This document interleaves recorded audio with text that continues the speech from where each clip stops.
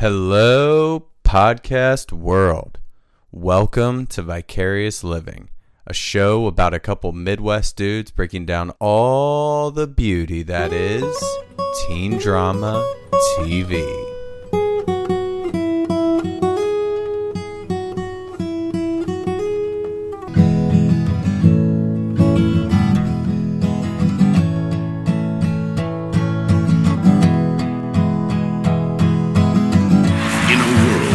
Professional sports had sunk to a new low. Two guys invented a game. Yes! Home run, that's 3-1, dude. That took them to the big time.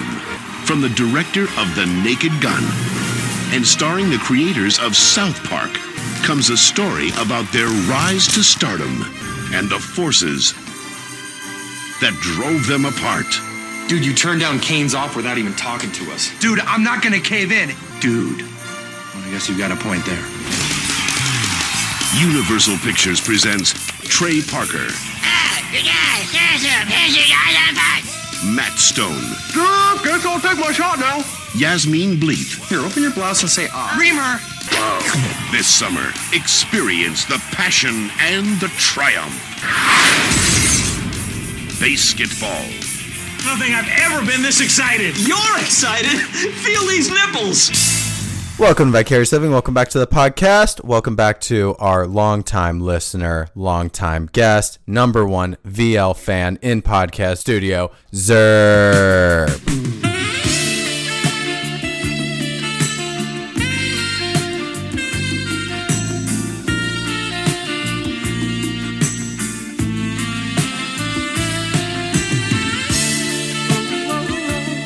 Hello, Brian.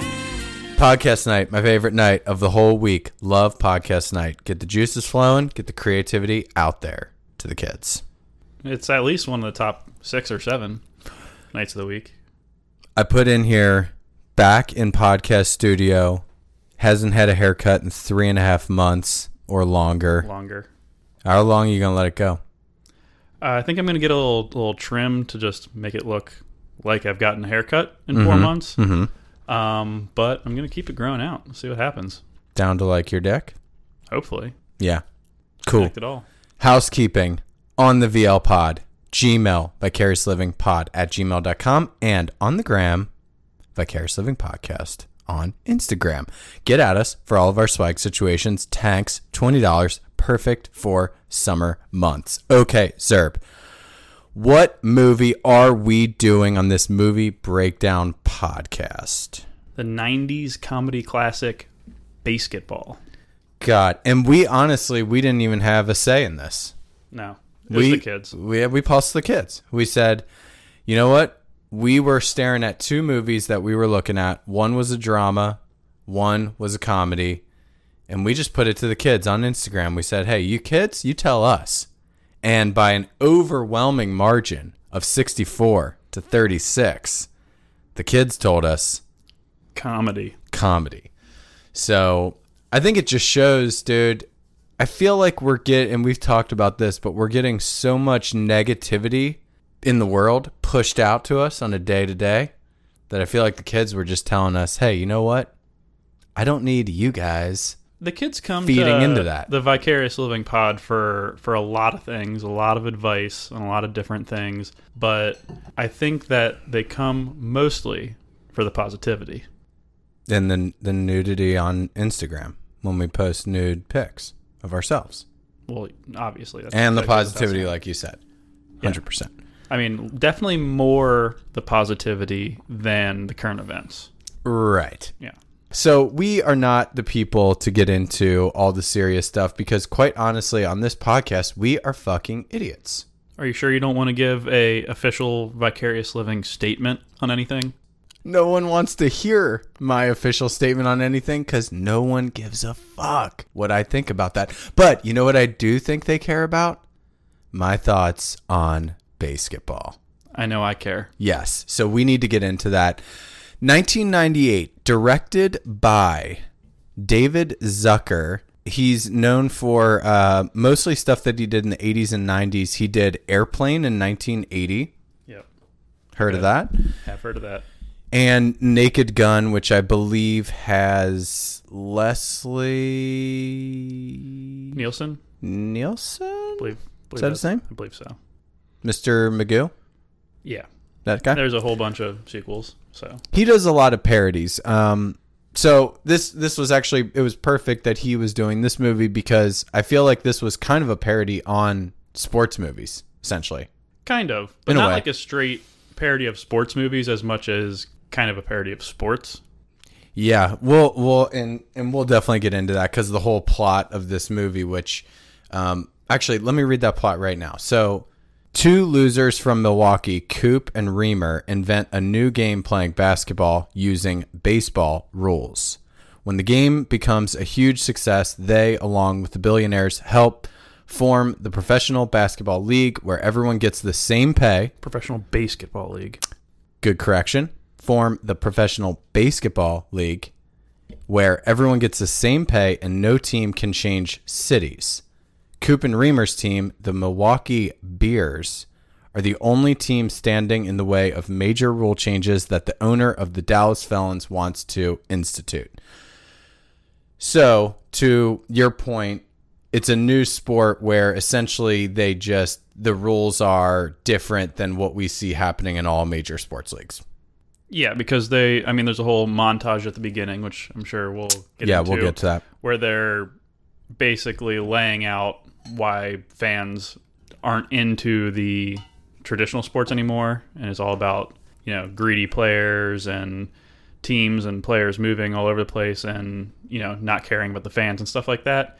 And there's something to it. It's very late 90s, like a lot of stuff in this is, but they do lay the groundwork a little bit for a comedy to actually be like, all right, here's why this is going to happen. Mm-hmm. Like, this is why there's a space for a random fake game to blow up.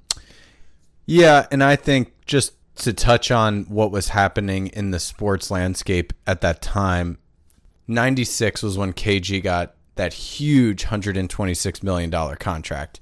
Late 90s was just all these like young, especially NBA. Yeah, high school players coming in, and there was no like rookie contracts. So people were getting in hundreds of millions of dollars without ever playing a second in the NBA. And I think this movie was like really tapping into like that, along with a whole bunch of other stuff like free agency, people just changing teams all the time and everything.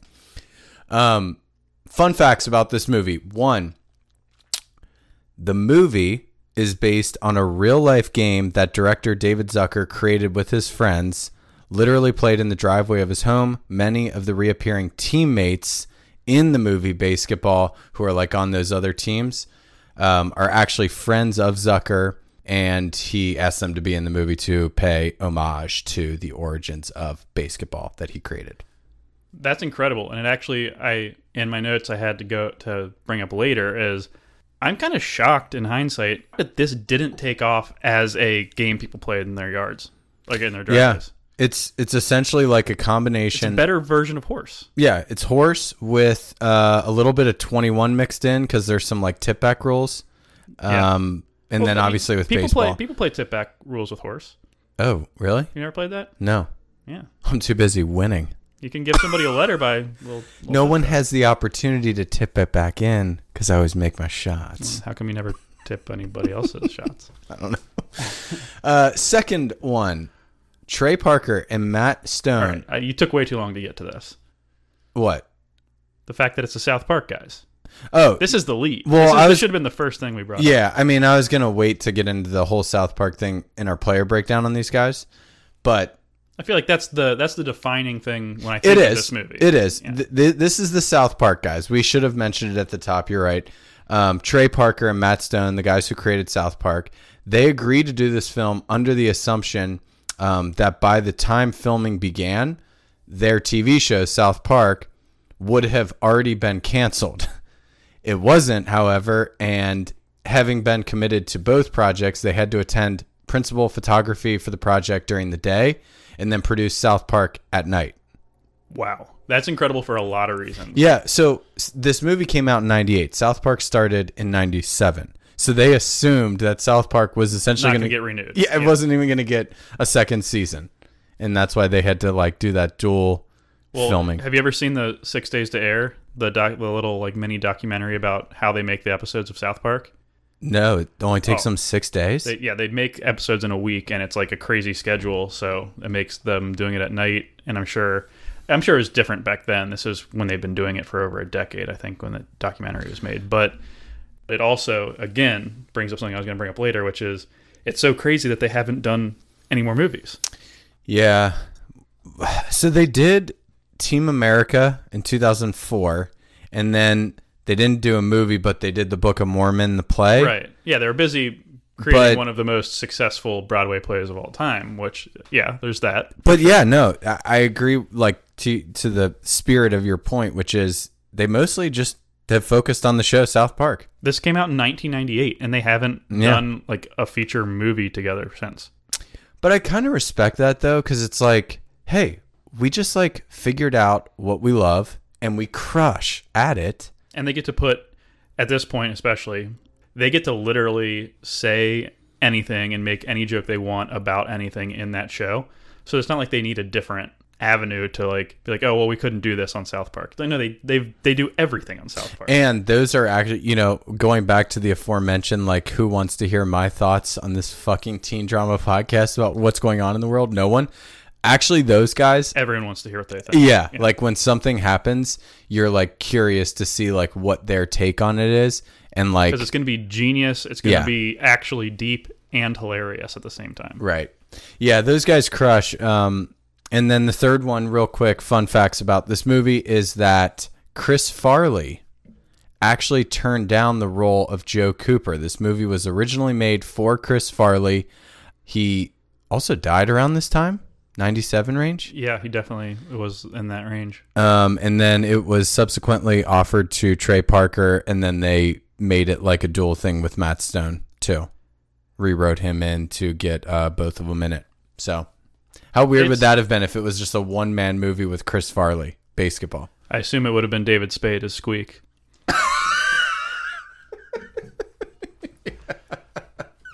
They would have kept that character. They wouldn't have like obviously gotten rid of Squeaks because Squeaks is like we'll get into, let's not even touch on Squeaks, but yes, I agree with you.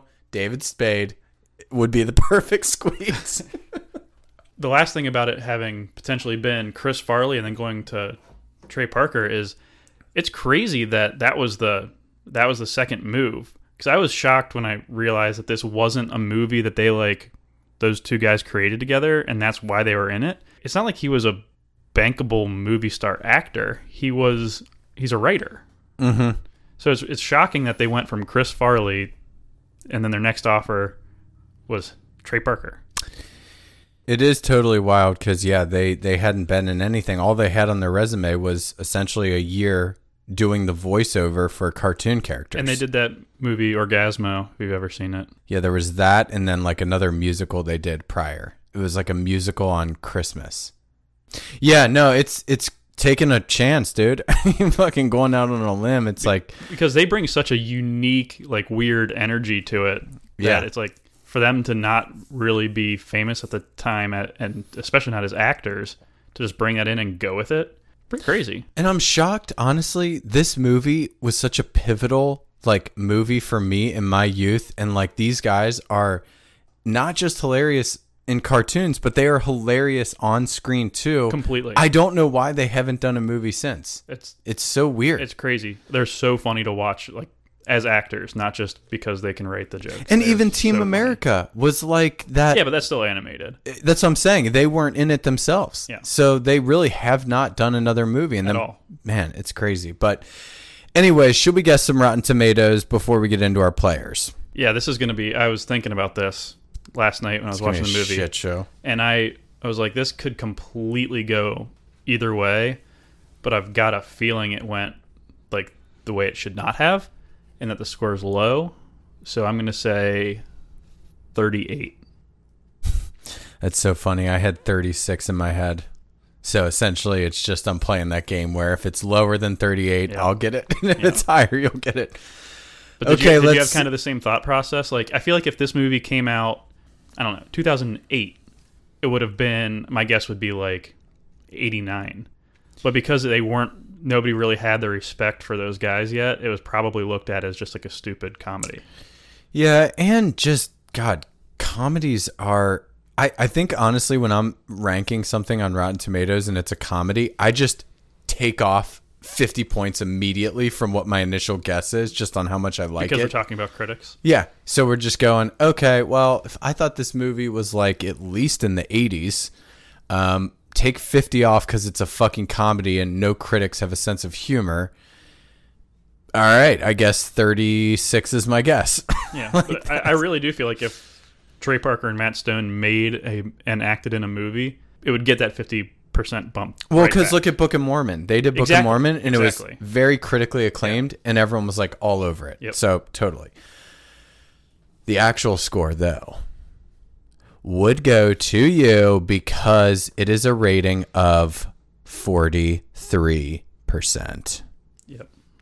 Audience has their heads a little out of their ass at 74, but still, I wish it was a little higher with the audience. And I still don't totally understand the Rotten Tomatoes algorithm, but I'm assuming that's allowed by audiences over time. So, as opposed to probably all the critics ones are older. Rotten Tomatoes is a aggregate of just thumbs up or thumbs down. Right. So I'm saying the audience part. The audience, same thing. It's 74% on 196,000 reviews. Yeah. So like, could you and I go on there and give it a thumbs up right now? And and so that's we'll go into the audience. So there's been over time, as people are just obsessed with South Park and obsessed with Trey Parker and Matt Stone, they've gone in and given it a thumbs up. So if we would have looked at this in 1998, before I'm sure Rotten Tomatoes existed, I bet it would have been closer to. Yeah. Only 51 critic scores making up that 43%. It says we don't need more than 50 critics. Yeah. In the world. Critics' consensus: BASEketball isn't just a succession of fouls thanks to the comedic zip of David Zucker's direction, but sophomoric gags and a lack of performance hustle by Trey Parker and Matt Stone makes this satire a clumsy bunt. Them trying to force a couple of baseball douche puns into their review is actually the clumsy bunt. Yeah. The critics can get fucked. God, critics suck. I don't even know why we honestly look at those scores. Because critics are just such fucking pussies. Player breakdown, you ready? Very.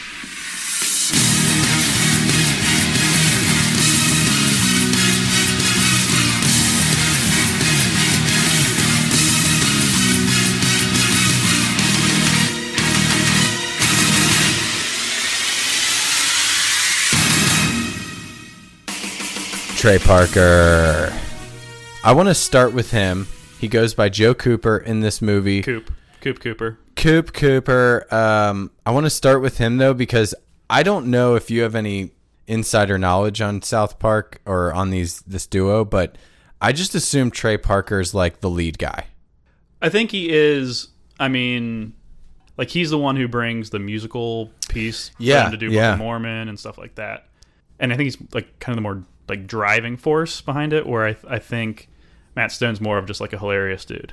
Yeah, I mean, I think in any duo, you need one guy is going to be a little more type A and one guy's going to be a little more type B. That usually makes it a successful duo. I think that Trey Parker's more the type A guy. Yeah. And to your point, it did say that he wrote every song in South Park. Like, he writes and composes every song. And I think that's what he like went to school for and stuff, like composing and stuff. Yeah, I have some interesting facts on that. He went to college somewhere for music and then transferred to a Colorado college his freshman year, and that's where he met Matt Stone, and they started their dynamic duo.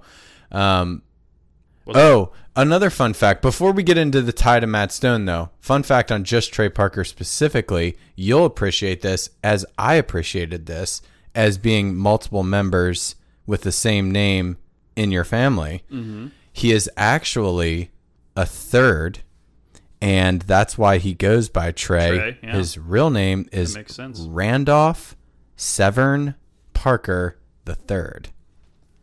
Randy. Randy Marsh. It said his dad went by Randy. There you go. Randy That's Sr. why Stan's dad is Randy. Oh, yeah. Yeah, in South Park. I guess that is why. Met the aforementioned Matt Stone in 1988 at college, who is our second main character on this player breakdown.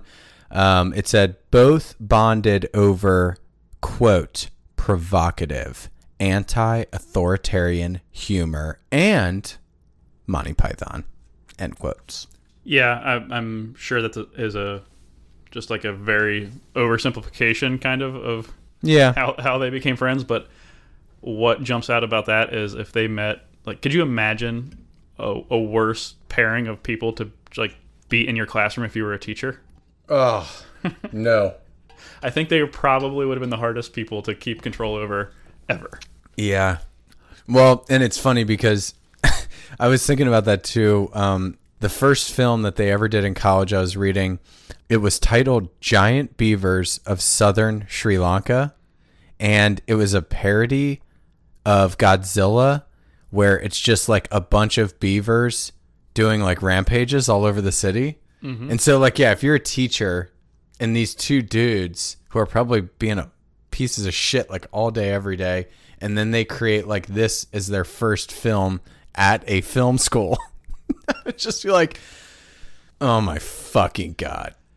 The These only guys. question I have is if it would have been, if like that teacher would have known that they were incredibly smart and talented, but just fucking around, or if they would have hated them completely. I don't know. Like, it's 88, so it's not now. Like, now I feel like a lot of teachers would maybe be looking out for like, oh, these guys are actually edgy, geniuses. yeah. Yeah, they're doing something new and fresh.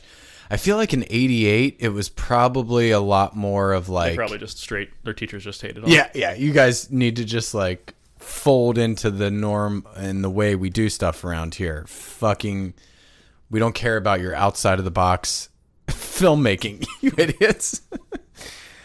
Another thing I just thought was interesting was they're clearly big on musicals.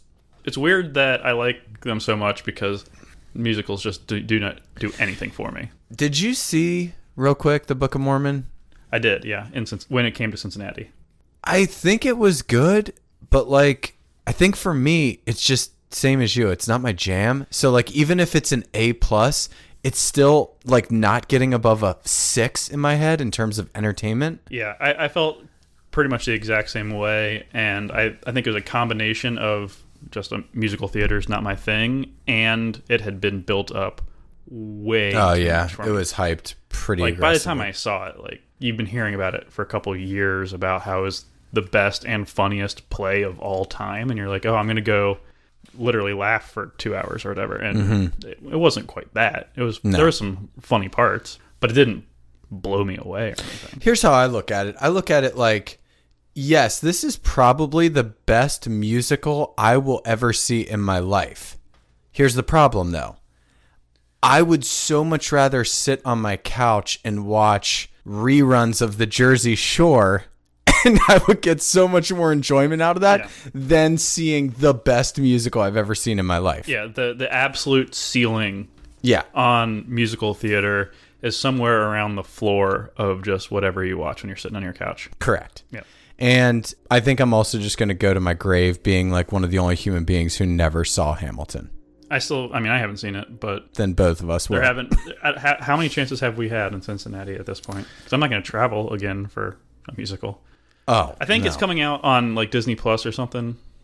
Like, they made a movie version with the original cast. Don't care. so We'll never see it. I'll watch that. I won't. So you can be the last one. Anyways, back to musicals though. Why I brought that up was this was interesting. They made a musical when they were in college centered around a real 19th century prospector, Alfred Packer, who was accused of cannibalism, and they actually submitted it to Sundance. It got rejected. They went there anyways. Like, they rented out a hotel conference room. They did showings in that conference room, and they made a couple industry connections by doing that for people who were just at Sundance to check out good shit, that they were like, okay, we have enough to go to LA. Let's make our dreams happen. We got some connections. Let's fucking do this. They go to LA. I was literally silent laughing over here, just thinking about what their take on a 19th century prospector who eats people would be. Yeah, I know.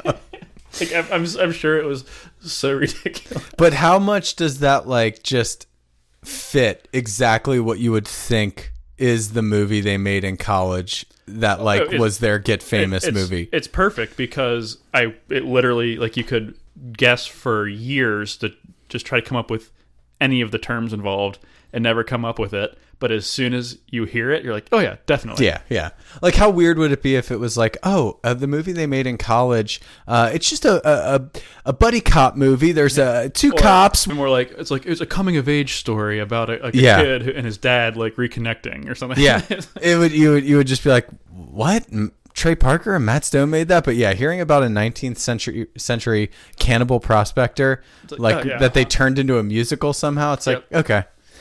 Anyways, they didn't get famous. It turns out, dude, when they initially moved to LA, you know, you always hear like, it's all about who you know. I have heard that, yeah. When they initially went to LA, though, it wasn't about all who you know, because they spent 3 years fucking around with all these quote unquote connections, not making like anything out of it until they finally struck gold with Comedy Central in 1996. Eventually it aired in 1997 with the hit show South Park that 23 years later is still on the TV today. Insanity. Crazy. Yep. Do you have any South Park thoughts? Because I honestly, it's weird. It's like whenever it's on, like it was on earlier when we were just hanging out and we were watching a little bit and I laugh, but like, it's not a show that I'll go seek out.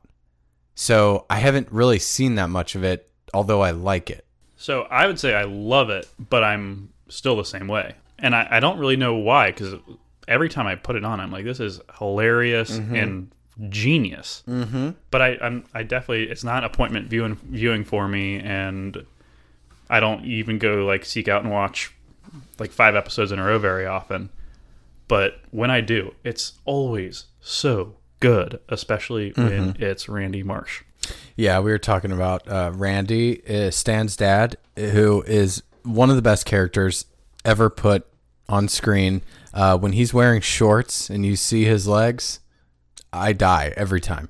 Everything he ever says. Everything he ever Literally says everything. is the best character. Yeah, so it's... I wonder, like, God, besides Simpsons... That's the only parallel. That's the only parallel. Yeah. Which is crazy, like, to say that South Park is now, like, in the same sentence as The Simpsons. Well, it's only, what, 6 or 8 years... Yeah, it'd be like 6 years less of a run, right? Oh, really? I think Simpsons was 90. Early like 90s? That. Yeah. Oh. Yeah. It's weird, crazy to think about.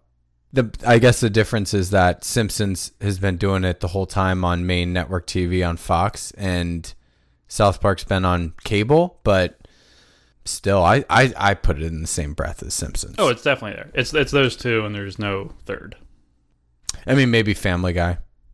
I like Family Guy. Well, it doesn't have 20% of the run time. I think it was probably like 2000s, early 2000s. I'm saying, but how long? How many? Oh, I don't know. I'm not sure. So those are the two main guys. It's the South Park guys. Couple smaller characters that we'll just briefly touch on. I'm going to save the main guy. Hold on. I'll save him for a second. I just want to say Yasmine Bleeth. Yup. Smoke Show. Former Baywatch actress. And leave that pause in there because... That's very fair. For a second, I thought you were going to say former Baywatch lifeguard. I didn't know what else. Just know this. Yasmine Bleeth was on Baywatch. She is perfect everywhere. There is not one area of her that isn't perfect. And I'll leave it at that. He's saying physically. Physically. Jenny McCarthy's in this. We get about 47 different cameos from people like Al Michaels, Bob Costas, Kareem Abdul-Jabbar. Well, hold on. Before you go on, And Bob Costas and Al Michaels are like legit characters in this. They're not. Oh, I'll get back to them. Yeah, but is there any more like 1997, 1998 thing than it being Jenny McCarthy and Yasmin Bleeth? No. No. And could they have done any better in 1997, 1998? The only one I was thinking that like was built for this movie for late 90s that wasn't in it, that's like in that trash mold. Like not an actual actress? Correct. Of thing? Yeah. Was Carmen Electra. That would have been the other option. Yeah, right. That was the only other one because Pamela Anderson was more earlier. She was more... Carmen Electra may have been kind of too. No. Remember, 97, 98. That's when she... If you Last saw... Dance. Yeah, she was fucking around with Dennis Rodman. Yeah, but I feel like she'd been on the scene for a little bit before she got to Dennis Rodman. I didn't want to put Pamela Anderson in there because she was more late 80s, early Plus, 90s. you can't get double Baywatch. And Never go double Baywatch. And then I was trying to think of like who the swimsuit, like Sports Illustrated swimsuit models were. Yeah, there's probably someone. Maybe would have been Tyra Banks. Tyra Banks or Heidi Klum would be my only names that jump to mind. Rebecca Romaine, maybe a little later. She was in this. No, fuck. You're right. I was thinking of Victoria Silvstedt. Yeah. Playmate of the Year. Yeah. Rebecca Romaine might have actually. I think that makes more sense to me than Tyra Banks and Heidi Klum are a little too. As much as I hate Tyra Banks, a little too classy. I feel like Carmen Electra and Rebecca Romaine Stamos before she got Stamos. Mm-hmm. She's actually better suited for this. But still, they landed. There are some other ones that could have been in the conversation, but they actually landed the perfect top two. I'm totally satisfied with getting a Bleeth, and a McCarthy. Yeah. Totally. The biggest small character in this movie that is... Small. Emphasis on small. I am using absolutely zero hyperbole. Zero. When I say that this guy, Squeak Scolari, Squeak, little bitch, Scolari, is... on my Mount Rushmore of funniest movie characters I've ever seen in a feature film. I'm not even joking. And that's what I love about you, is you never use hyperbole or joke. But do you agree with that statement? If you could pick 4 characters from any comedy ever, Squeak Scolari would be one of the 4. I will say this. He's number 1 on the Mount Rushmore of characters played... and this is not just in comedies, in everything, of characters played by an actor that you never, ever see again. Never. He could have died. He might have died. There's no way I did check the IMDb. He's still alive? He's still alive. And what's he up to, dude? He's like, I don't know. He seems like he's more just kind of in the industry. Like, I think one of his credits was like makeup. He's done like voices on South Park and stuff, because obviously he connected with those guys. But yeah, unbelievable. Nice pop. So he's pretty much in that mold of he's like showing up. He's a lunch pail guy, dude. He's showing up. It's like another day, another dollar in the industry. Doing makeup one day, fucking playing Squeak Scolari the next. You can say that about his career, I guess, but in this movie, he just is throwing fucking heat. Dude. This movie.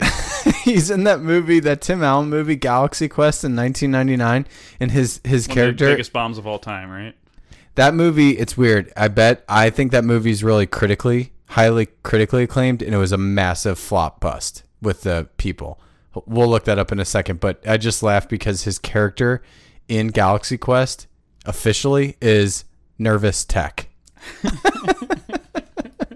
He is the most nervous, like naturally nervous looking person I've ever seen in my life. God, he's the fucking best. Anyways, Galaxy Quest, on Rotten Tomatoes. Yeah, dude, 89%. That movie should not be 89%. I've never watched it.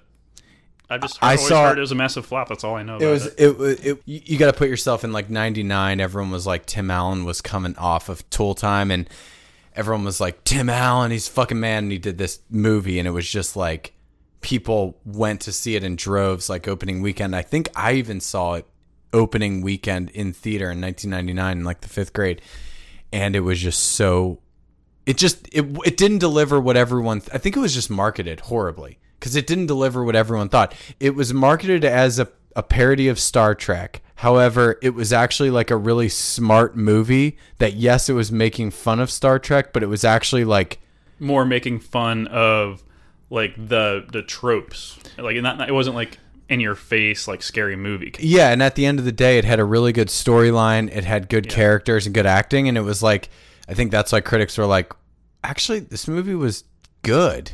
No one's gonna watch it, but it was actually good quality. This may have been the least worthwhile tangent we've ever gone on. Yeah. I'll probably cut out like 30 minutes of Galaxy Quest talk, give or take. Yeah. Okay, should we actually get into the movie, though, off the characters? Let's do it. We haven't even played a fucking clip yet. Let's play that intro clip setting up everything that this movie is, why they're creating this baseball league. A minute of it. Here it is. The ideal of sportsmanship began to take a back seat to excessive celebration. The athletes caring less about executing the play than planning the vulgar grandstanding that inevitably followed even the most pedestrian of accomplishments. The games themselves became subordinate to the quest for money. Stadiums and arenas became nothing more than giant billboards to promote commercial products. Players sold their services to the highest bidder, much like the hired guns of the Old West. Soon, it was commonplace for entire teams to change cities in search of greater profits. The Minneapolis Lakers moved to Los Angeles, where there are no lakes. The Oilers moved to Tennessee, where there is no oil. The Jazz moved to Salt Lake City, where they don't allow music. The Oakland Raiders moved to L.A. and then back to Oakland. No one in Los Angeles seemed to notice. As the problems mounted, the fans became less and less interested. It's essentially this. Professional sports, for 3 reasons, has lost the fan interest across the board. 1, excessive celebration. Look, we are fans of the Cincinnati Bengals. One of our favorite players of all time, his whole thing was excessive celebrations, Chad Johnson. It made me like it more. So I think in 98, the excessive celebration thing was definitely like happening. And I was going to kind of say this at the beginning, and I backed off, but now that we're getting into it, that part, there's definitely a tinge of like, didn't age well to steal a rewatchables thing. Like no, that's not going to get into this movie if it comes out in 2020 because it's clearly got a little bit of a racial tinge. Well, I think what people have since realized is you actually kind of like seeing their personalities come out. Like, you like seeing them celebrate. Yes, you can't go so far. Like in 1998, when people who are like quote unquote, like major air quotes, like purists, and that's when they didn't like people celebrating or showing up opponents or doing whatever it was because they were like spoiling the spirit of the game or whatever. Yeah. And that always back then definitely had an edge to it about it was the black players doing it for sure. I always, I use it. I use my barometer as Chad Johnson and how he was celebrating because I loved it so much when he was celebrating to a point. But like at a certain point, it became more of like, it seemed like he was way more focused on like, shit, I got to do like now on this next one, I got to go bigger. I need to like go over to a cheerleader and propose and like do this whole thing when I score a touch. That's when I'm like, all right, dude, love your personality. I love it. But like, let's just keep in mind, 80% of this is you scoring the touchdown. So like, so I guess I kind of see both sides where I'm like, I want to see the celebrations and I want to see their personalities. Fuck, I'm a fan of Odell Beckham. Clearly, I want to see some personality. Crazy to me, yeah.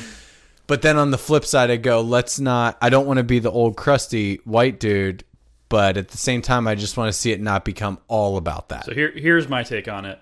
If you're going to do a prepared thing, like Chad would do, you have to actually like be funny and creative. Yeah. Like, if you do it and it sucks, you're an idiot. Yeah. But if you do it and it's like original and funny, awesome. Like, how do you feel about him like when he was changing his name to Ocho Cinco? To me, it was like, what are we even doing here anymore? Like, what is it? What does this even matter? That didn't really bother me or like I didn't love it either way. Well, I think the thing was, to me at that point, he was being I think it's synced up with he stopped being good at football at that point too. It's pretty close to there. Yeah. Like when he switched to Ocho Cinco, he actually stopped scoring touchdowns. So I'm like, all right, guy, like just change your name back, or like keep scoring touchdowns when you change your name. But here's the thing, and this is part of a better way of saying what I was trying to say earlier. Probably is that like there's this conflation of, oh, he's celebrating and he's doing some look at me stuff, so he must be a shitty locker room guy. He must not try hard. Which he was not. Yeah, he was not. He worked out as hard as anybody. Yeah. He studied film as hard as anybody. He was a great teammate. But he also did this stuff. And it doesn't have to be one or the other. No, I agree with you there. It definitely doesn't. So I have 3 things that they said is the reason why professional sports was dying. I think of the 3, the excessive celebration was the weakest, for sure. Yep. The next 2, number 2, teams relocating. Get back to that in a second. Third one was player empowerment / free agency. So not just teams relocating into different cities, but players just, I actually think that was ahead of its time in 98 because... Oh, that's what I was going to say. Is the funny thing is that in 1998 compared to where it is now, it's like, come on. I think LeBron blew the lid off everything in 2010 when he left the Cavs, obviously, for the Heat. Mm-hmm. And to me, it was like we were still 10 years away from player empowerment really becoming like a massive thing. And this movie kind of like got ahead of it and like predicted all of it happening. Yeah, and predicted probably if I was looking ahead and someone said this is what's going to happen, players are going to move all the time, I would think the reaction would be closer to what they say in the movie versus real life. Like I would not have guessed like, oh, when that happens, people will just become fans of players and they'll follow them wherever they go. No. I would have been like, oh no, like that'll piss people off because you're a fan of a team. Mm-hmm. But it turns out, especially, when you come up rooting for LeBron, like there's plenty of people that just root for LeBron. Yeah, I guess I can't say... You did do it with I KG. know. Yeah. I was just going to say I'd be a hypocrite if I said that I don't do that because I did that with KG. I was a huge KG fan, so I rooted for the Timberwolves. Then he went to the Celtics, and I became the biggest Celtics fan. I guess there's 2 sides of it. Here's where I come down. I grew up in Cincinnati, though. I would never leave that. Yep. You get if you have a team in your hometown that's your team, you don't get a free pass. Just leave it. And then second of all, if there's a guy that's your guy one time, I think you can do that. So here's what be to your point. If I grew up in Cleveland and LeBron left Cleveland for fucking Miami in 2010, I'm not following LeBron to the fucking Heat. I hate him forever for bouncing on my team. Right. So, but here's the second part though. So like you did it with KG. So you were T-Wolves diehard. He goes to Celtics. You're Celtics diehard. If you then were like, all right, KG retired. Now I'm Kevin Durant, and so I'm a Thunder diehard, and then now I'm a Warriors diehard. Now I'm like, you can't keep doing it. No, you can like because you're still a huge Celtics fan. KG went to the Celtics, and then you stayed there. Like that makes sense to me. So I think kids that come like when they're young and they're a big LeBron fan, like it's gonna be hard because he's moved a few times. So, but once he's gone, if they just pick the next guy, it's like, all right, come on, what are we doing here? Yeah, I think for me on the KG thing, it's also like I was 10 when I got obsessed with him. What you get obsessed with at the age of 10. That's what I'm saying about LeBron. Carries. Like, kids so when LeBron came in. Yeah. Anyways, I'm with you. But just going back to the teams relocating thing, off the players doing it, I was just thinking about like, fuck, how bad does it suck that we had an NBA team here in Cincinnati? We had one before we were alive. Long before we were alive. Fucking like Cincinnati Royals NBA team. We had them here. They then relocated to Kansas City and then Sacramento, and are now the Sacramento Kings. But that team was in our state, and I'm just like so mad because fuck, I would have season tickets and I would be at every single game. Yeah, and when I was watching this whole intro thing, that was the one where I was like, obviously, if fan bases like, and you're seeing it in the NFL right now, like the San Diego now LA Chargers just do not have a fan base. No, no. And it'll be interesting to see what happens with like the Las Vegas teams with the Raiders. So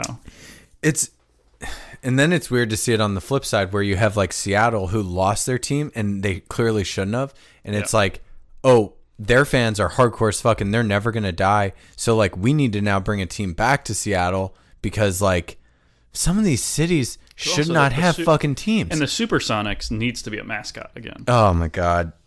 I literally just, did I show you that poster I impulse bought? You did, yeah. Just bought a $50 Sean Kemp and Gary Payton Supersonics 1997 poster that I just saw on Etsy. Such a mistake, but not a mistake, you know? I told you I've recently delved into like Poshmark. Been really toying around with potentially pulling the trigger on some 90s Orlando Magic, 90s Detroit Pistons, or 90s Vancouver starter Grizzlies jackets? Shorts. Sure. Oh, you can find that on eBay too. Like they're all like $50 plus though. Yeah. I'm like really, really considering the Grizzlies one pretty hard on eBay. Oh my God, they're so sweet. They're unbelievable. Anyways, okay, should we back to the movie? Wait, what? We're talking about a movie? So these two guys, they invent this game to solve all the problems that we just talked about. Excessive celebration, teams relocating too much, player empowerment / free agency. They want to create their own game, which is like back to the fucking basics. And it is a combination of baseball and basketball. And where do they create this? At Brittany Kaiser's birthday party.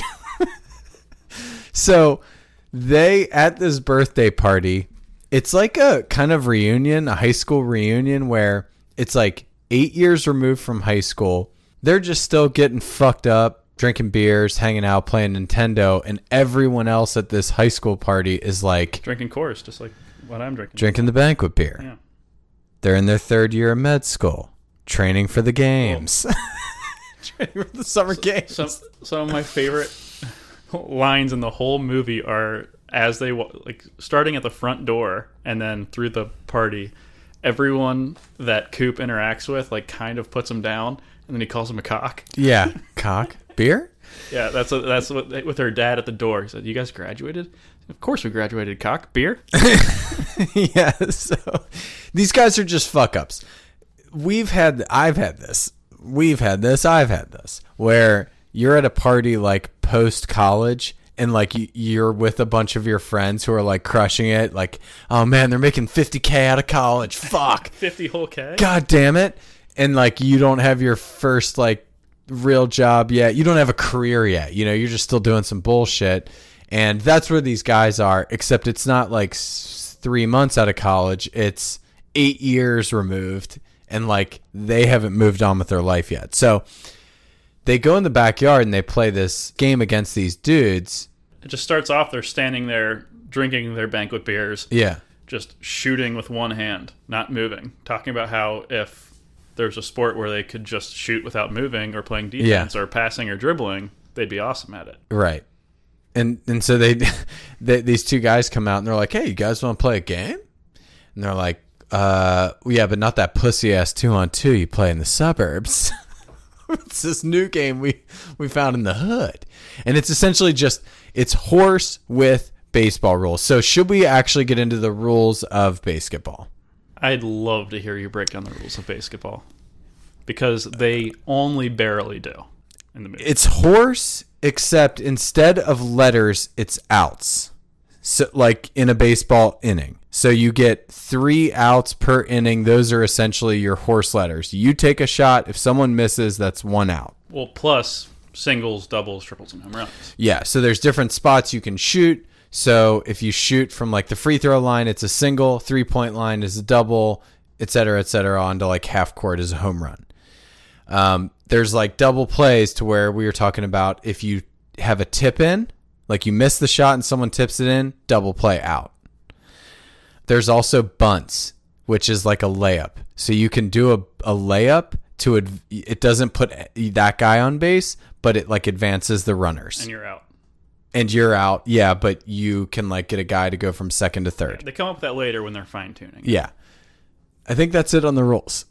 You're missing one major rule. Oh, the psych out. Psych outs, yeah. When you are allowed to play defense, which is to say when your opponent is shooting, you're allowed to do something to psych them out, which I think is probably the biggest flaw in this movie.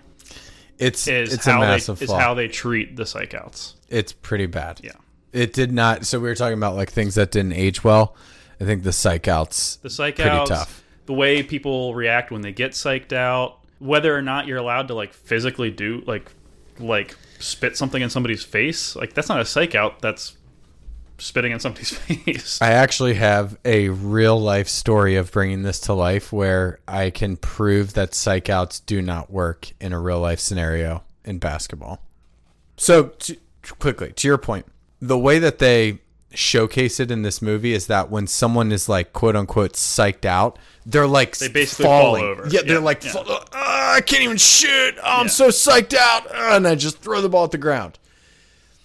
That was unrealistic. How it goes in real life. It just made it too cartoonish. Yeah, which I get it. It's a movie, so I suspended my disbelief. It's fine. But in real life, I go back to freshman year. Elder. Of course you do. Elder v. St. X, freshman year at Elder. I went St. X. We were down 2 points in the final, like 13 seconds of the game. Final game of the year at Elder. Nick J., my best friend growing up on the west side in grade school, was at the free throw line, played for Elder. I was standing right next to him for the rival team, St. X, on the free throw line. And I was like, time for a psych out. I was like, I got it. This guy was my friend growing up. I'm going to fucking psych him out on the free throw line, make him miss his free throw so we still have a chance to go down and win the game on the other end. And the only thing I could think of in that moment was to say, Sister Carol boobs. Sister Carol was like a 4'11" nun who was our teacher in grade school, who was one of the biggest bitches of all fucking time. She was a mean bitch, and she was a nun. We used to make fun of her boobs all the time. So this was definitely a direction that you can take a psych out for sure. But it backfired because when I said Sister Carol boobs, it took like the pressure out of it deflated the you took the wrong angle. You took the wrong angle. Yeah, psych outs could definitely work if you walk, because this is didn't Jordan do this to Karl Malone? I don't know. I think there's a story about that, about Malone shooting free throws in the finals, and Jordan walking by him and saying something about how it was Sunday and the mailman doesn't deliver on Sunday, something like that. Maybe, but I feel like if you would have walked by him, and obviously you probably weren't trying to completely burn friendship bridges. No, I was just trying to make him laugh. But if you would have gone with some sort of mad jab or told him like something about how like he doesn't have the fucking balls for this moment or something like that, like it could have amplified the pressure. Like to say that because of that psych outs don't work. That's all I have. Just means that psych out didn't work. I tried though. I remember on the second free throw I tried.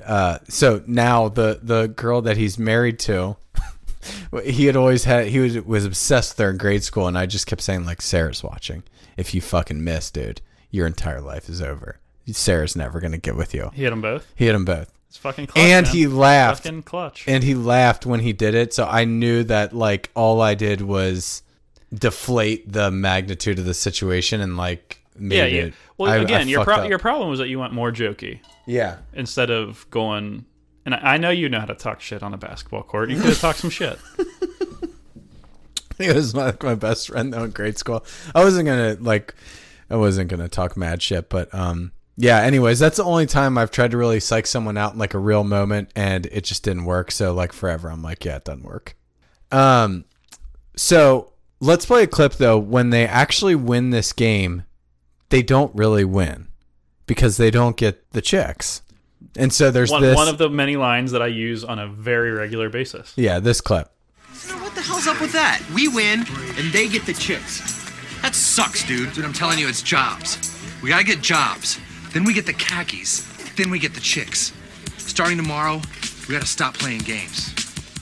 First we get the jobs, then we get the khakis, then we get the chicks. Yeah, we have said that so many times. I say that anytime I hear anyone talk about jobs or khakis. It honestly, that is like the truest thing maybe I've ever heard in my life. It's so true. First you do get the jobs. Then you get the khakis. Once you get the khakis and you already have the jobs, like getting the chicks Because as we is a natural byproduct. As we all know, the khakis mean more than the khakis. Yeah, it means you're The status, slaying life. It means the respectability. It means the money. It means the power. Yes. All the stuff that comes with having just a nice desk job in an office. Right. 9 to 5. 9 to 5 in an office, sitting at a computer all day, every day. But more importantly, what this leads to is that after this, they start creating the game in their own backyard. And when they're doing that, we now get introduced to the main character in this entire fucking movie who works for the gas company. He comes over to shut off their gas and to introduce this guy, this little fucking bitch. We need to do that with the Ryan Phillippe Practice Hero Award of the Week. It's easy to sum it up when you just talk about practice. We're in here talking about practice. We're talking about practice. Not a game. We're talking about practice. We're talking about practice, man. Practice? I mean, how silly is that? Squeaks Scolari. Little bitch. Again, I have to be clear. Yeah, what's going on here? I'm shocked. Yes, I needed to get him in the mix on something. And MVP? Yeah, let's just say he's still in consideration for MVP. That's your job. So I won't step on that. But for me, I don't touch MVP, so I needed to do something to get him in the mix. Again, dude, just because you're Ryan Phillippe doesn't mean you suck. All it means is that you are just doing a whole lot. So I don't mind throwing a Squeak Scolari on the Ryan Phillippe Practice Hero Award list and just say, like, dude, Squeaks.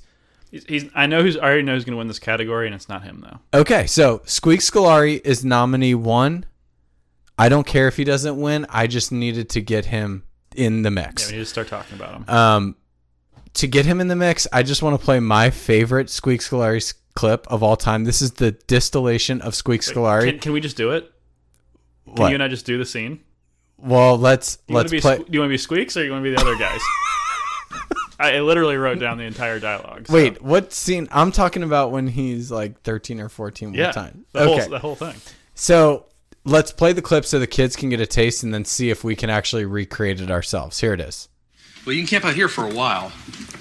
Well, this is pretty sweet. Does this couch fold out to a bed? Yeah, totally great bed. But that's Jenkins' bed. Your bed's over here. Dude, that is so fucking weak. How am I supposed to get a chick in that?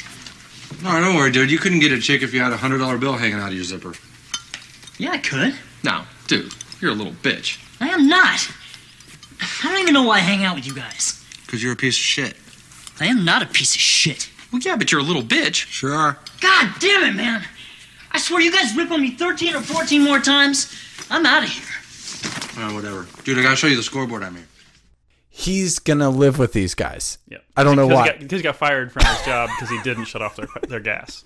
So Squeaks is going to live with these two dudes, Matt Stone and Trey Parker, and they're showing him to his room, and he like walks in the room. He's like, "Oh, is that a pull-out couch? Sweet."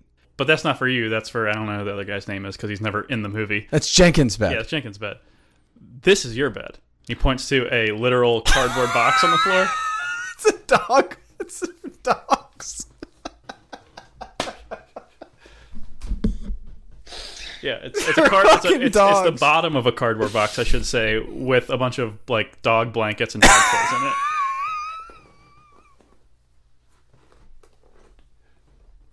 And so, presented with the fact that he's supposed to sleep in a like literal 1 foot by 2 foot cardboard box with dog blankets and dog toys, Squeaks says, He says, "Dude, how am I supposed to get a fucking chicken there?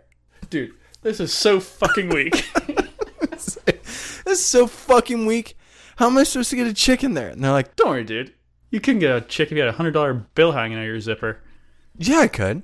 No, dude. You're a little bitch. I am not a little bitch. Because you're a piece of shit. I am not a piece of shit. Yeah, you're a little bitch, though. God damn it, man. I swear to God, you guys rip on me 13 or 14 more times? I'm out of here. I have quoted that line every part of it. Oh my God. So fucking weak. How am I supposed to get a chick in this? I have quoted that like so many times. Like, God damn. Swear to God, you guys rip on me 13 or 14 more times? Fucking out of here. Squeak's just throwing 120 miles an hour in there. So he's one. And then, okay, number 2, I got to put Ted Denslow on there. He is the original commissioner. He's the guy who meets the dudes. He takes it from like a backyard game into like a real professional sports league. Ted Denslow, I put him on there though, literally 100% due to after he dies in his will reading. The I'm Too Sexy dance? Yeah, he does that whole I'm Too Sexy dance. And like for me, that was enough to get the Ryan Phillippe nominee, number 2. And then number 3, Al Michaels. Al Michaels definitely deserves a nod, for sure. Al Michaels. But you did not name my winner. Okay, so Al Michaels as a super creepy TV commentator, him and Bob Costas. I love that Al Michaels was willing to take this angle and be super creepy. Yeah, it was hilarious. So anyway, by the way, he got paid $60K to like literally be in like 2 or 3 scenes. Bill Simmons' podcast, right? Yeah. Well, I saw that online, but he did say that he got $60K to literally just like 3 scenes be creepy. And I'm gonna play the clip. He does a pretty strong job of saying a creepy line and then making like a creepy smile kind of face and a little grunt. So let's play a clip of Al Michaels just so you can get a taste of how creepy he is. And Bob Costas, this has to be one of the most exciting basketball games in recent memory. Hard to believe that just 5 years ago, this game was played only on driveways. And it's hard to believe just 5 years ago, those girls were only in grade school. So Al Michaels is number 3. Do you have a 4th nominee? Yeah. Who? Baxter Kane, the bad guy owner. He's trying really, really hard. I've got him coming up in a big way. Oh, so just know, okay. Look, if you want to nominate him, let's nominate him. Let's lay out who he is. He's the owner who wants to change this back to basics league into like a real professional league where there's endorsements, teams can change cities, all this shit. Mm-hmm. That's Baxter Kane. Let's just save the full thing on him because I have a whole thing on him. So, but I'll put him on the list. So you got 4 guys. Mm-hmm. You've got to pick. You got Squeak Scolari, the little bitch, Ted Denslow, Al Michaels, and Baxter Kane. 4 guys. Ryan Phillippe Practice Hero Award. Who's doing the most to you? So I feel like, this really comes down to your interpretation of the award.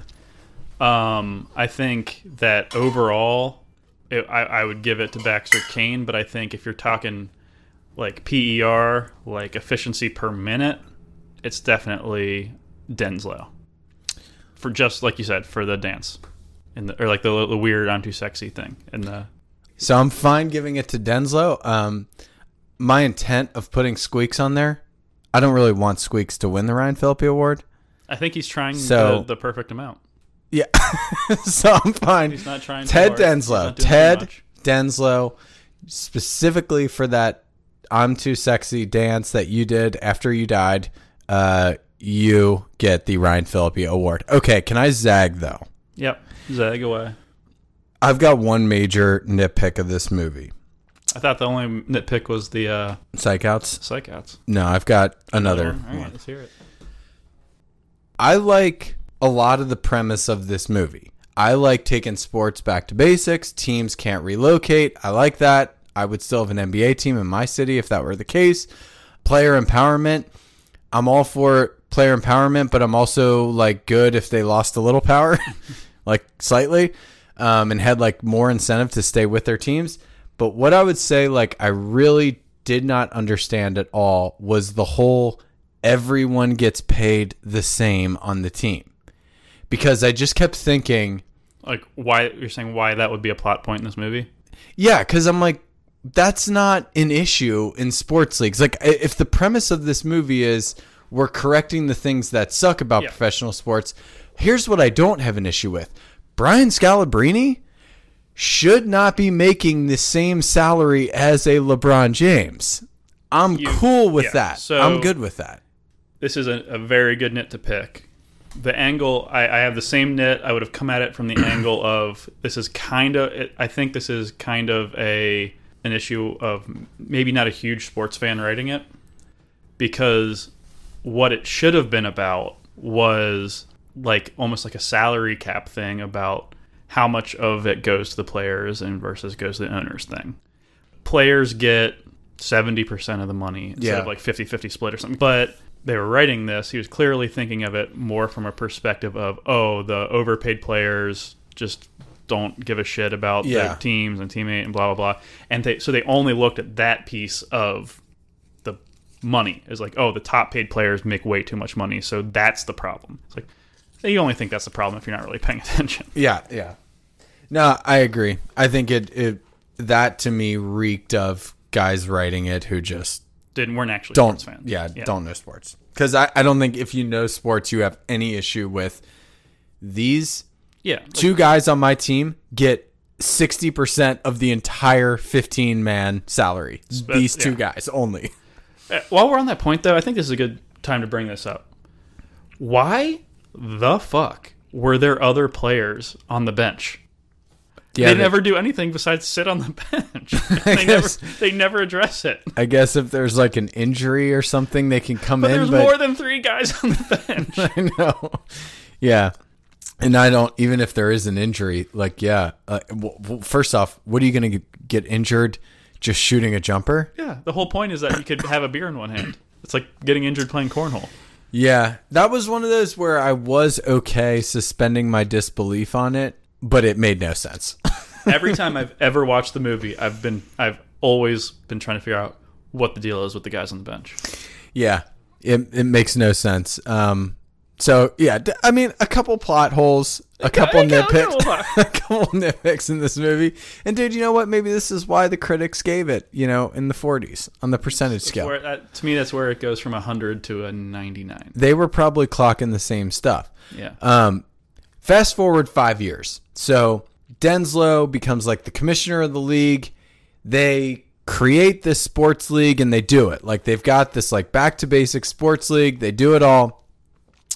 They lose the championship. Ted Denslow dies because he chokes on a hot dog.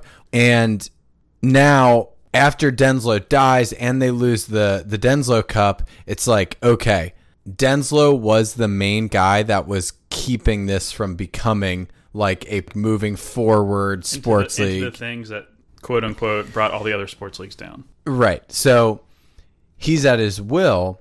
And Denslow, it's like, who's he going to give the team to? And he gives it to fucking Coop. Instead of his young trophy wife, played by Jenny McCarthy. Right. And the whole thought is, if you gave it to Jenny McCarthy, it would just... She'd do the thing that makes her the most money. Right. Is the idea.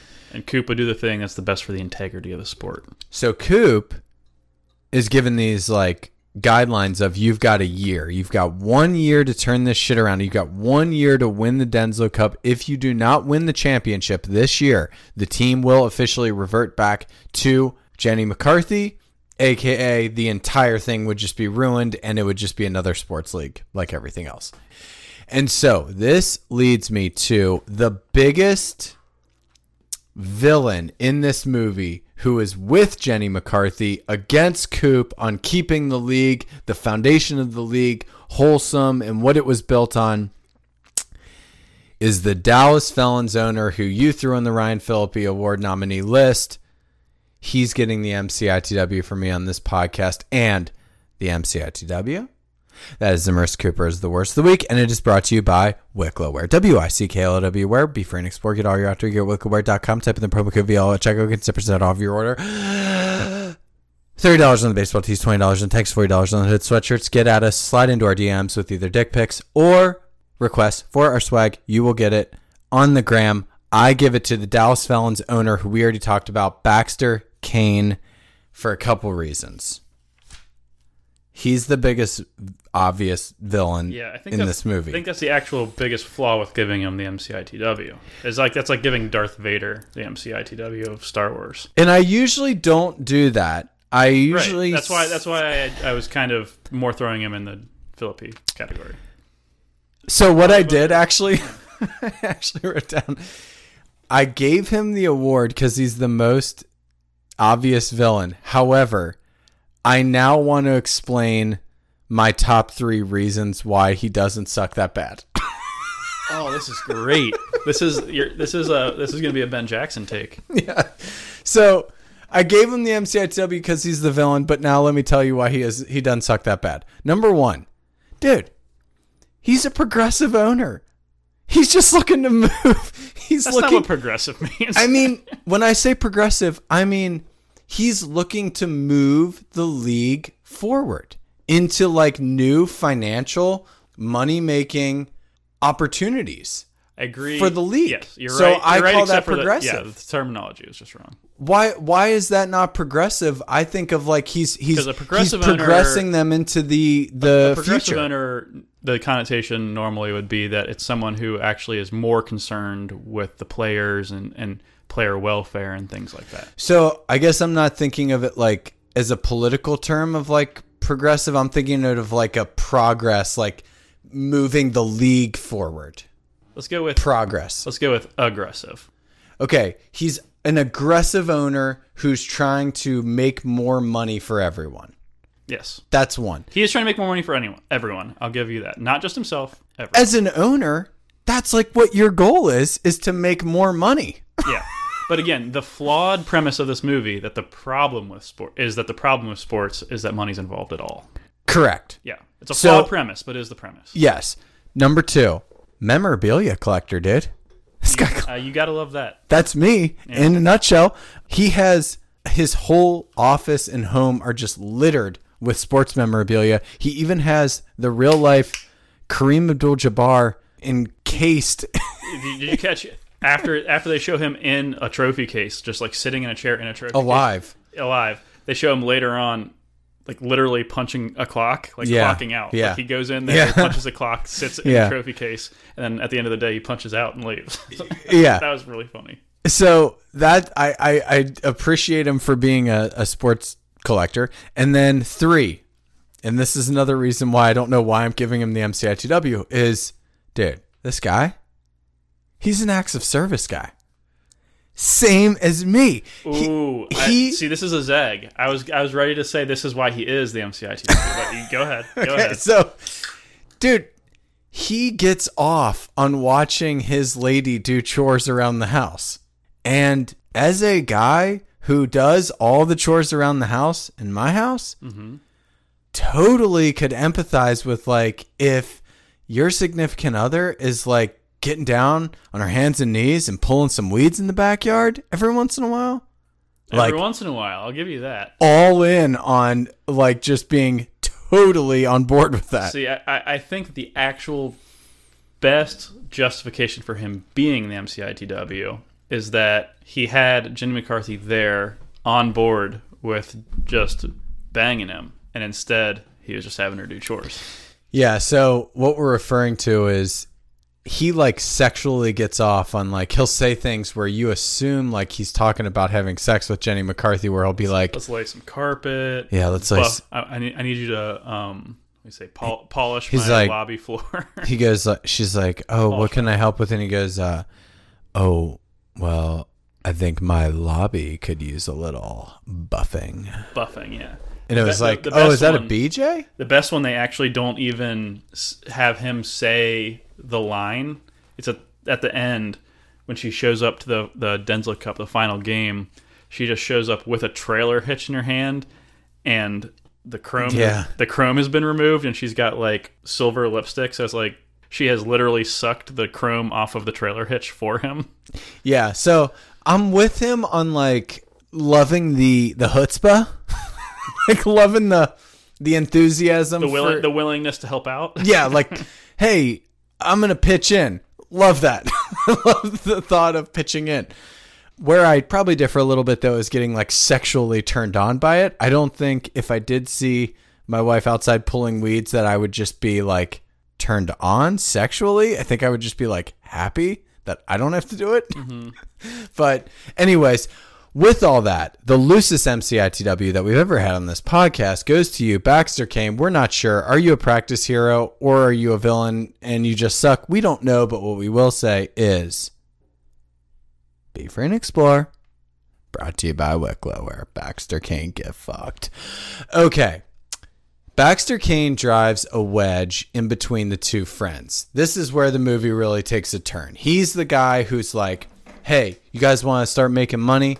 He gets Matt Stone's character, Reamer, to like really turn away where he just like wants it to always be what it has been historically.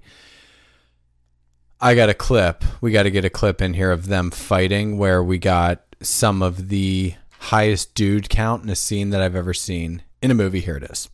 That I can't bow down to a guy like Kane. Dude, that's easy for you to say because you got the team. We got jack shit. Even Squeak is pissed off. Oh, hell, I never really minded. Shut up, bitch. Dude, quit thinking about yourself for a change. Dude, I'm not gonna cave in. End of story, dude. Dude. Dude. Dude. Dude. Dude. Dude. Dude. Dude. Well, I guess you've got a point there. Fun fact about that scene, dude was said 21 times in that scene alone. 98 total times in this movie. High dude count. I would have definitely gone over 100 if you gave me an over-under 100 for total dudes. It would have just been the under. But I do want to say to that point, have you ever watched The Wire?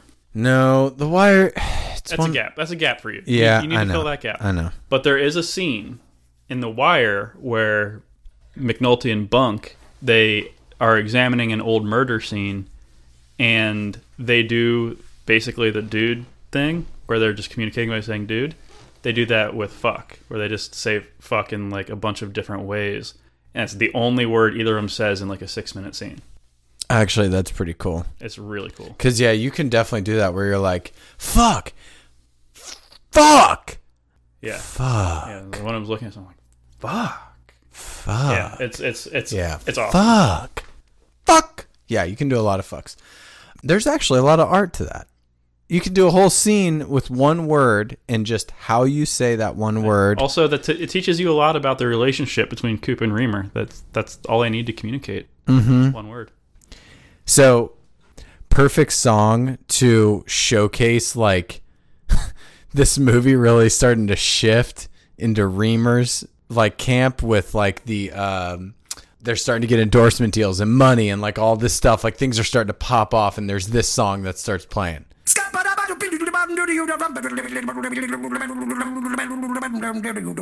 I'm a scat man.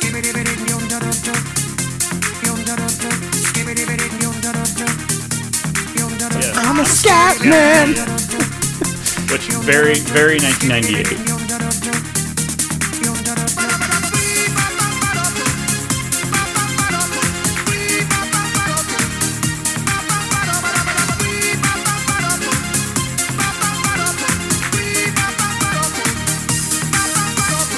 What I wanted to ask is like, I remember this movie. It's funny because we're talking about like how it just struck a very specific music time, but I also remember like in my life, it struck a very specific just lifetime, which is like for someone of our age, it was. I mean, when you're like 7th, 8th grade, it's a very specific. Oh yeah, so like. It's just funny that this movie kind of did the same thing of like me watching it, which was like it's one of those movies where I remember where I was. Like there weren't DVDs, there wasn't on demand, there wasn't a Blockbuster, yeah, VHS. And so I just remember this movie in '98. My aforementioned friend, who I was trying to psych out on the basketball court in high school, we would go over to Nick J's house, and he just had this on VHS, and we would watch it like every weekend for like a 6-month stretch of time. I definitely did a very similar thing at Hauser's. Which is just wild to think back on, like, how was there a period in time where you would just go over to someone's house for a week and watch the same movie every single week over and over again? Such hardcore nostalgia, man. That's why I think I love this movie so much, is every clip I saw, it just like harkened me back to like watching this in the 5th grade, 4th grade, and being like, God, I remember exactly where I was when I fucking like. You were in the 4th grade when you were 12? Wait, 98, fourth grade. 98. It's fourth grade. Yeah, dude. It is. We graduated grade school in 2002 in the 8th grade. That's when it came out in theaters, I guess. Yeah. That's what's throwing me off. This was definitely a junior high movie. So maybe it was like a sixth grade VHS. It's taking you to like 7th grade. Yeah. And being like just in the throes of puberty. Oh, dude, this movie is such a puberty movie because like we were talking about, a lot of fucks, a lot of dudes, a lot of Jenny McCarthy, a lot of real important figures. So Reamer sells out officially, and they like go full on like this league becomes what they did not intend it to become. Reamer and the team. There's no camaraderie on the team. Everyone's doing their own shit. I loved it though because we get a song in the car, which just was perfect. You're talking about the one that obviously is just like a Trey Parker singing. Yeah, it's like a Trey Parker South Park song, and shit has gone totally awry. Their friendship is fucked, and their whole team is fucked, and I just loved it because they played this song. 'Cause you try, but you can't let go. It's when you're down that you gotta get up. Don't let them walk all over your face. Stand up for yourself and make everything right again. Even if some guy's trying to blackmail you and your girlfriend thinks you suck, it's up to you to let them know that it was all just part of some rich guy's evil plan. Look out ahead, there's a truck changing lanes. You got some yellow crumbs on your upper lip, and those warts on your dick aren't gonna go away unless you start using topical cream every day. I just love it because this has happened to me so many times where like, and we talked about this on a Gossip Girl podcast, but like a lot of times when you hear a song, depending on like what you're going through in your life, you'll hear a song and you'll connect it. You'll put your own meaning into it. Yeah.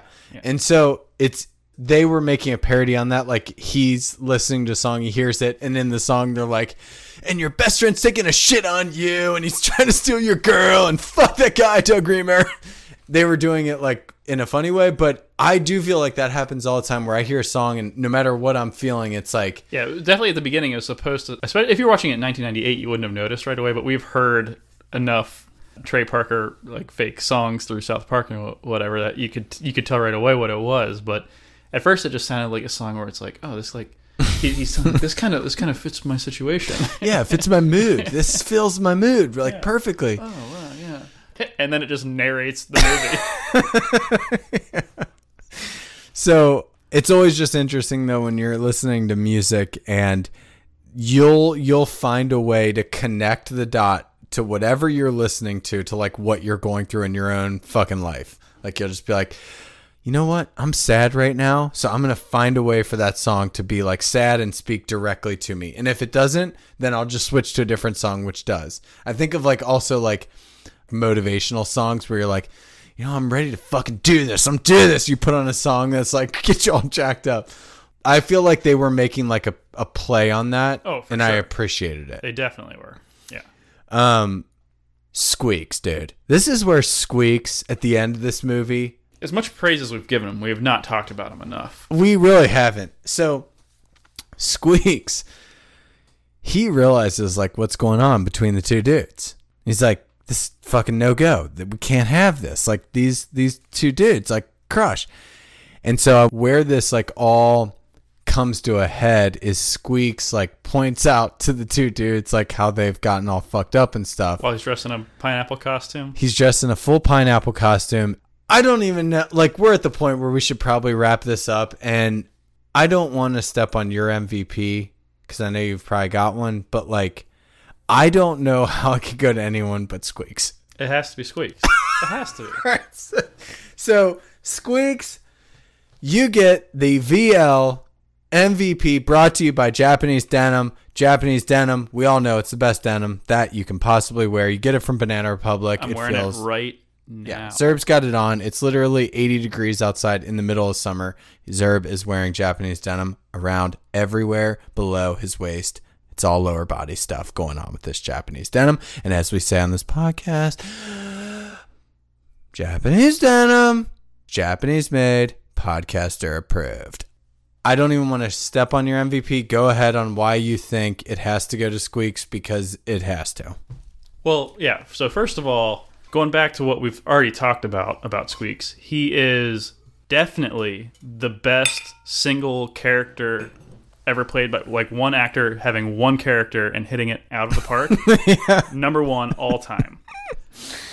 You've said that he is on your Mount Rushmore for straight up funniest movie characters of all time. Yeah. And he does save, he brings the team back together to win the championship game in this movie. He does it. It's the greatest single character performance. It's one of the greatest comedic performances. Yeah. He brings the team together and he gets the girl. He's the best. I just literally I smile and crack up every time I think of Squeaks, little bitch, Scolari. Like this guy. That's literally how Bob Costas and Al Michaels announce him. Like his name, like it's Joe Coop Cooper, and it's Squeaks, little bitch, Scolari. Doug name. Dr. Swish Reamer, I think, is the other one. Yeah, his name in the arena. Like on the big, 30-foot tall, like poster cutout of Squeaks. Just says Squeaks, little bitch. Little bitch. And when Coop and Reamer get in their big fight, they decide they don't need to be best friends anymore. Reamer storms out. He stops at a locker. He tells Coop he's not his best friend anymore. He's going to get a new best friend. He opens up the drawer underneath a locker, and Squeaks is just asleep in this drawer, and he pulls him out and says, "Wake up, bitch! You're my new best friend." What? Yeah, Squeaks is the best and great friend, dude. Great, just a great overall friend. Everybody needs a friend like Squeaks. Look, I would also just be totally remiss if I didn't just play one of my favorite clips in this movie, and I don't even think it's Little Bitch. I think he's getting talked to by Doug Reamer, but it's when he's got to go make like a shot and to like win the game earlier in this movie. This is way back in time, and he's like freaking out. He's getting all nervous, like, oh my God, it's all coming down to me. And then there's this clip of like Reamer trying to get Little Bitch like ready to go shoot the shot. Coop's on third with 2 down, and that brings up Squeak Scolari. Oh, God, I knew it was going to come down to me. I just knew it. Relax, dude. It's not just you. We're a team. And it all comes down to just one man. Oh, God. Listen to me, dude. If I could have one guy out there right now, one guy, it'd be you. Unfortunately, that one man is Squeak Scolari. Oh, shit. Listen, pretend this is just another game. This Denslow Cup is, of course, the biggest game of the season. Oh, Christ. Will you turn that shit off? I'm so scared, man. Listen to me, you little bitch. You either go out there and make that shot, or I'm going to shove your head so far up your fucking ass, you have to wear yourself as a hat. And in the dugout, Doug Reamer giving his teammates some last-minute encouragement. Now go out there and make that shot. The way it goes from them just like calling him a little bitch and stuff in the beginning and a piece of shit to by the end of the movie, they literally just call him bitch. They never say Squeaks. They just call him bitch. It's amazing. So yes, he deserves it. Has there ever been someone who won the MVP who you also nominated for a Philippine? Yeah, it actually happened. I want to say, I love this. Is a little VL podcast. What did happen on the Ben J pod on Gossip Girl is the MCITW winner that I nominated, which was Serena's old crusty bitch of a grandma, was actually the MVP that Ben nominated. And that was the first time that there was ever like some character in a show we watched won the award for worst character and best character in the same episode. Were you on board with Ben's take? I was on board because Ben J loves a fucking villain. That's like his number one favorite kind of character. That's why he's obsessed with Dan Scott from One Tree Hill. Of course, that's why I said it was a Ben J take for you to defend Baxter Kane. I just want people to be themselves and on brand when they come on this podcast. So Ben J clearly has found himself in this role of like, I'm the guy who loves the old crusty piece of shit white guy or girl. Either way, you have to be really rich and white and old, and Ben J is like totally in. And so for him to give the MVP to Serena's grandma, I was like totally in on. Anyways, on this movie, Squeak Scolari, we love you. We're so glad that you got the MVP, but we have gone very long on this podcast, and right now I'm sure those kids are tired, and we need to tell those kids, you got to tuck in, you got to sleep tight, we got to wrap this podcast up, and as we wrap this podcast up, we are going to do our sign off. Zerb, help us with that. What do we tell those kids? Clear eyes, full hearts. Do less, kids. Do way less.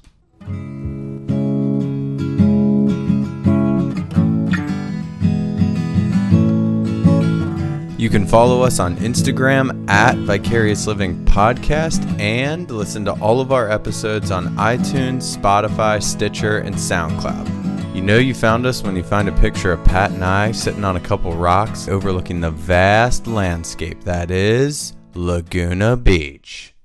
Steven's there, just not pictured. Steven and Elsie, both there, just not pictured.